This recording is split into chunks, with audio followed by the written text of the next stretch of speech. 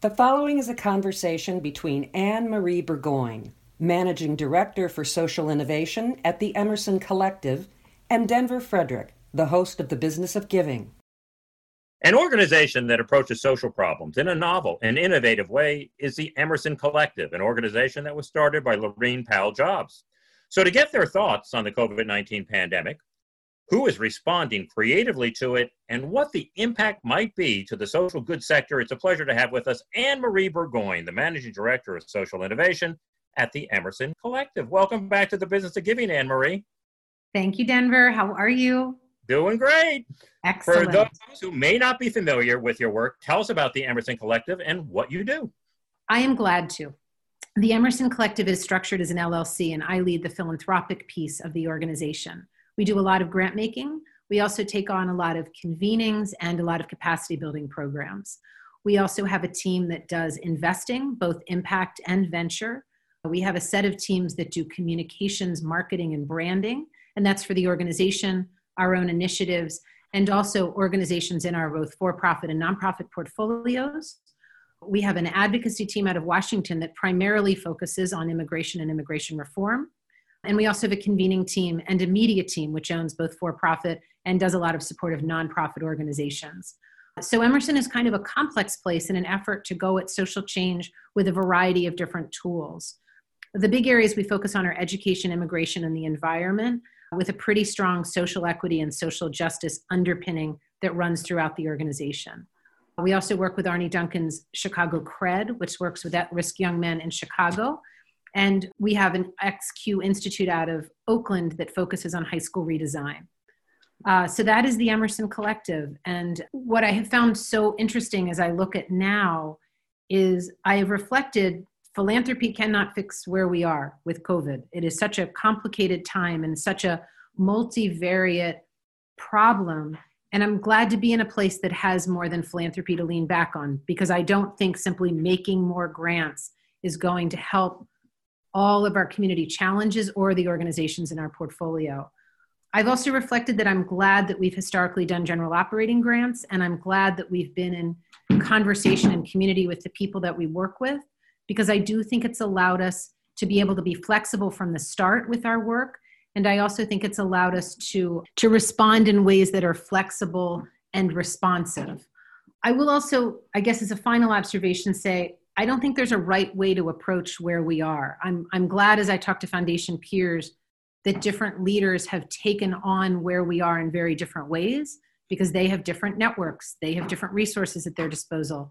And I think by having different leaders and different organizations take on the challenge in places where their assets best can grab into different solutions will give us a better opportunity to address as many needs as we can in the short term and in the long term, because I think we're going to have different reactive needs at different time continuum points. Yeah, I really agree with that. You know, somebody once observed that Google and going to it has killed our innovation a little bit, because we all go to the first 6 things that come up and we follow down those tributaries. And it's interesting at a time like this, it's going out in different directions that are going to be that multiplicity of approaches, which we're going to need. And maybe none of them are going to work by themselves, but it's going to be a combination of them that might bring some of the answers that we need. Well, a very significant initiative that your founder and a number of other notables are involved with is America's Food Fund. Tell us about that and the progress it has been making. So the America's Food Fund, we're really excited about. We launched it a few weeks ago, and we have some terrific partners involved. Leo DiCaprio, who we also work with on Earth Alliance, Oprah Winfrey, Apple, and our very good friend, the Ford Foundation. Darren Walker has been greatly supportive. Our goal for that was really to get lots of food and lots of meals into communities around America. And so the fund has 2 recipients currently. One is World Central Kitchen, which is Jose Andres' work, which brings hot meals, and hot meals really often means love, to many people in community, school children and their families. First responders are really important to Jose, seniors who often then require delivery, which is something he often takes on. And his work is also exploring a really important component about helping people who have historically worked at restaurants and the restaurants themselves to find a path to be part of food solutions, which I think will help as we look toward the economy finding its sea legs. And then we're also working with Feeding America, which is a tremendous organization. It is a gathering together of 200 food banks across the United States. They have 60,000 food pantries that are affiliated with them. So their reach in terms of getting to people is quite powerful. So America's Food Fund has been around now for a couple weeks. We've deployed almost $14 million, and we're very appreciative to the, I'm going to say, close to 12,000 Americans who've supported that fund in large and small ways, but in ways that were ones they could take on. And the beautiful messages they've sent to people in America about wanting to be a good neighbor have been really, really wonderful. I'll also note that we have a food task force. Arnie Duncan is leading it. Mitch Landrieu is also involved with that work. And the task force is looking a lot through food provision on the National School Lunch Program level. So you might know this, but almost 30 million kids a day are in our lunch programs. And our school lunch programs have become an enormous muscle for delivering food across the United States, and have made a lot of choices around serving children who might not be of school age but live in a family, with a family, or parents who come to pick up food and they are also hungry. And so that task force is both looking at short-term changes, how to assure a parent can pick up multiple days worth of food or can come and pick up food without a child.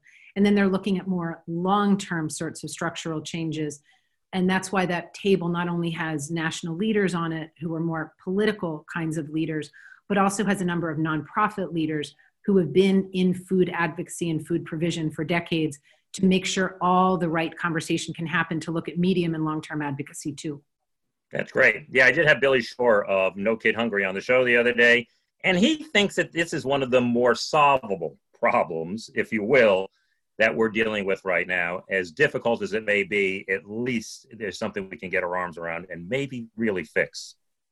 And I admire that. Billy has been such an advocate for such a long time that I feel like his sense of history and possible is really important to that movement continuing to push its way forward. I'm glad you talked to him because I think he's a wise man in this arena. He is. He's not a mitigator. He's a fixer. I mean, he was, and that's a great attitude in which to have.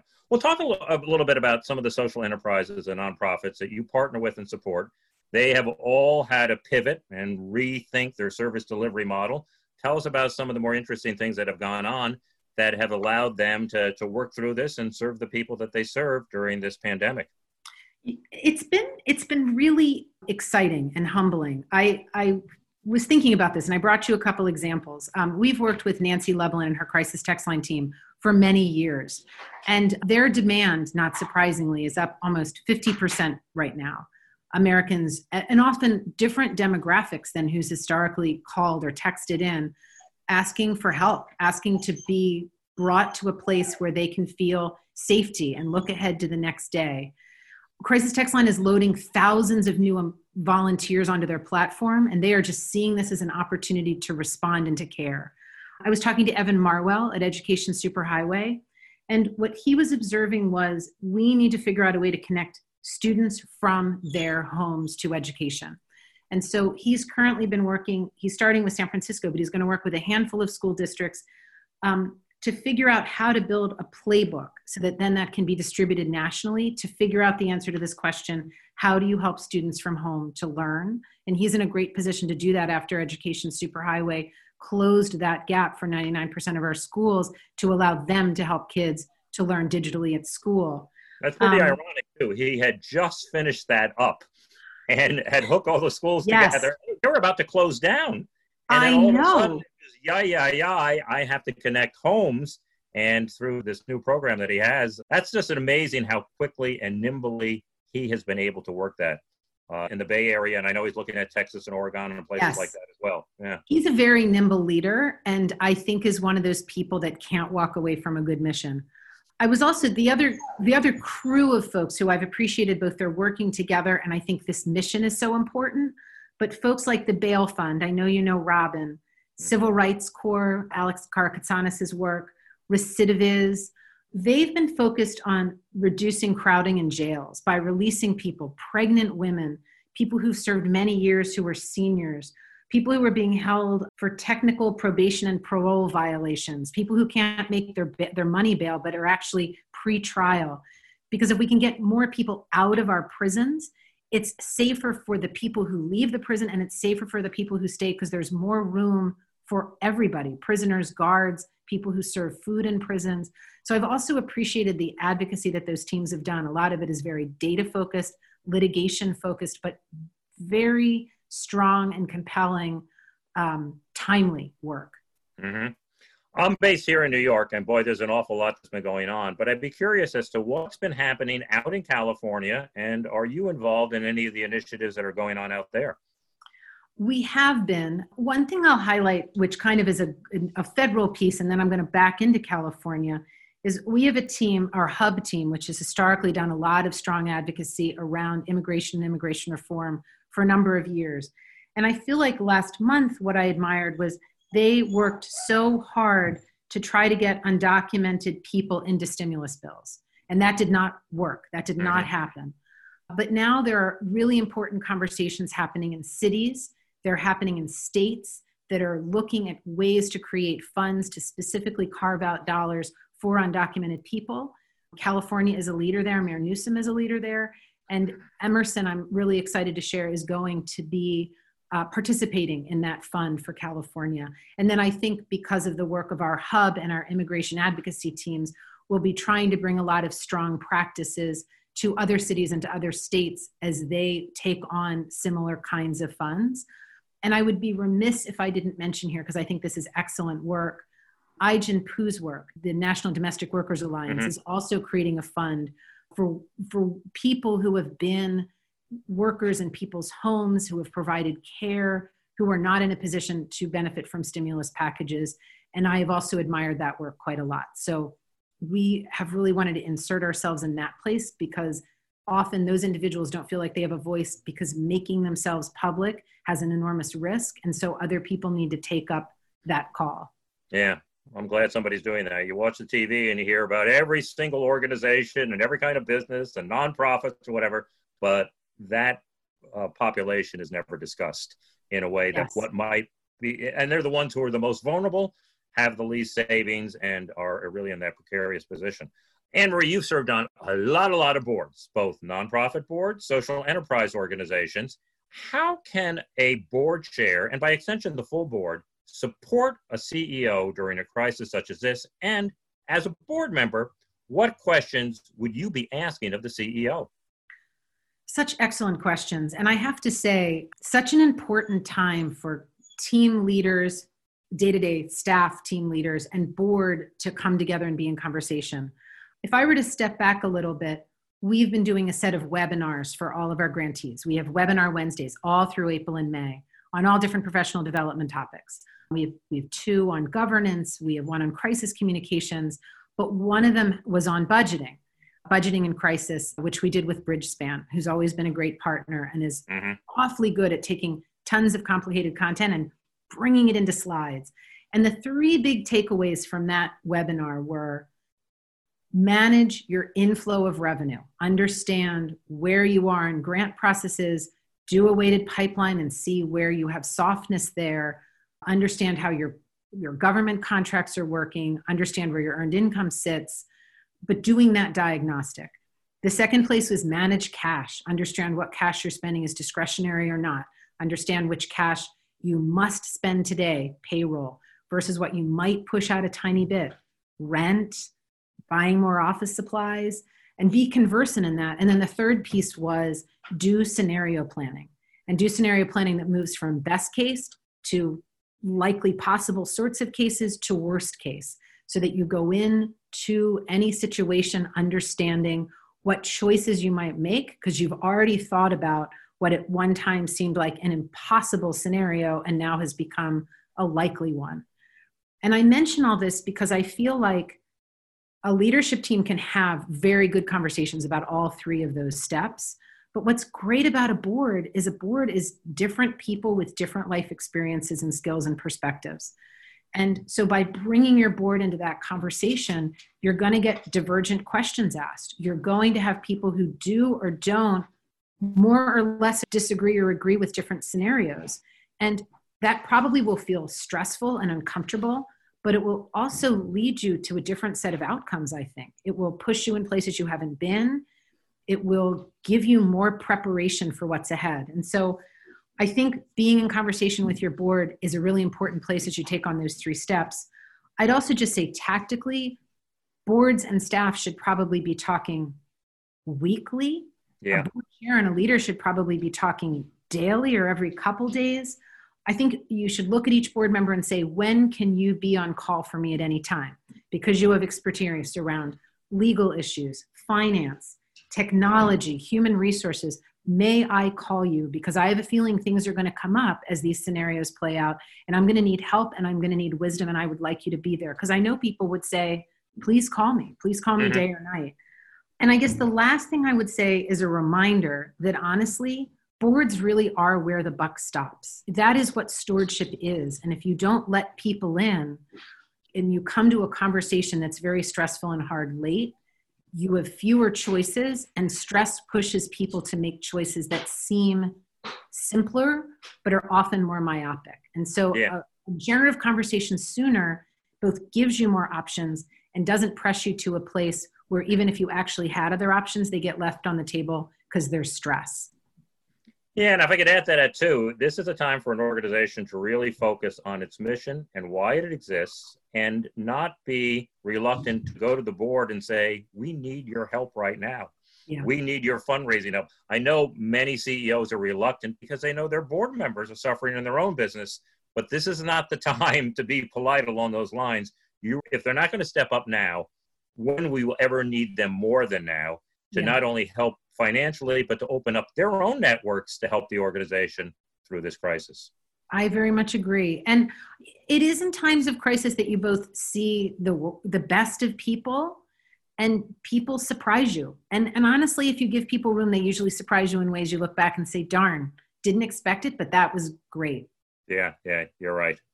You have been very thoughtful about social change, and Emerson has built an integrated model to bring about everything you said before: the communications, the marketing, the advocacy, the empathy, changing mindsets. But do you think, Anne Marie, that the nature of social change is going to change in some fundamental way as a result of this COVID-19 pandemic? I do. I mean, I think, and this is a really obvious thing to say to get us started, I do think narrower design choices lead to really interesting, powerful outcomes. I do think when you are limited, you find paths that are just more creative. And so I think after this, our service provision will be stronger. We'll have solved for corner cases. If I can't visit you and I need to talk to you on the phone. I was thinking about our Chicago CRED team, for example. CRED has historically done street outreach to young men who are really wrestling with violence on a daily basis. And one of the things CRED has realized is they have become community health workers in their community. When they do outreach, they're having conversations that are as much about public health as about public safety. And what's been interesting is because at Emerson, we have a portfolio in our global health part of our organization that focuses on community health workers. There's actually been a lot of learning and conversation there, which has been really fun to watch. But I feel like when CRED goes back to doing what it's done before, this will be a new tool in their toolbox. This will be a muscle that by definition, they'll think, oh yes, public safety and public health are deeply intertwined. We always knew that, but now we're going to approach that in a way that has greater intentionality. So I do think our service provision will be stronger. And I think that we will hold innovation in a whole different way. One of the things I've always found hard about social innovation as a label is we sort of make it seem like it's for people who are specially trained or specially educated.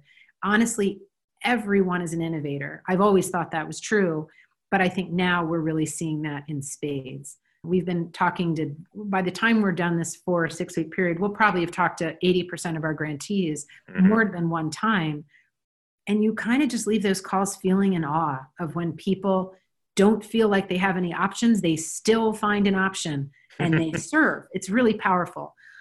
Another thing I will say I think is going to come from some of this, because I've watched who has had greater ease in their pivots, are folks that have some level of technology enablement, that have a backbone that allows them to gather data, to make different kinds of choices, to simply be more efficient in understanding what's happening in their system, or to reply in real time to people because they can gather knowledge and use it.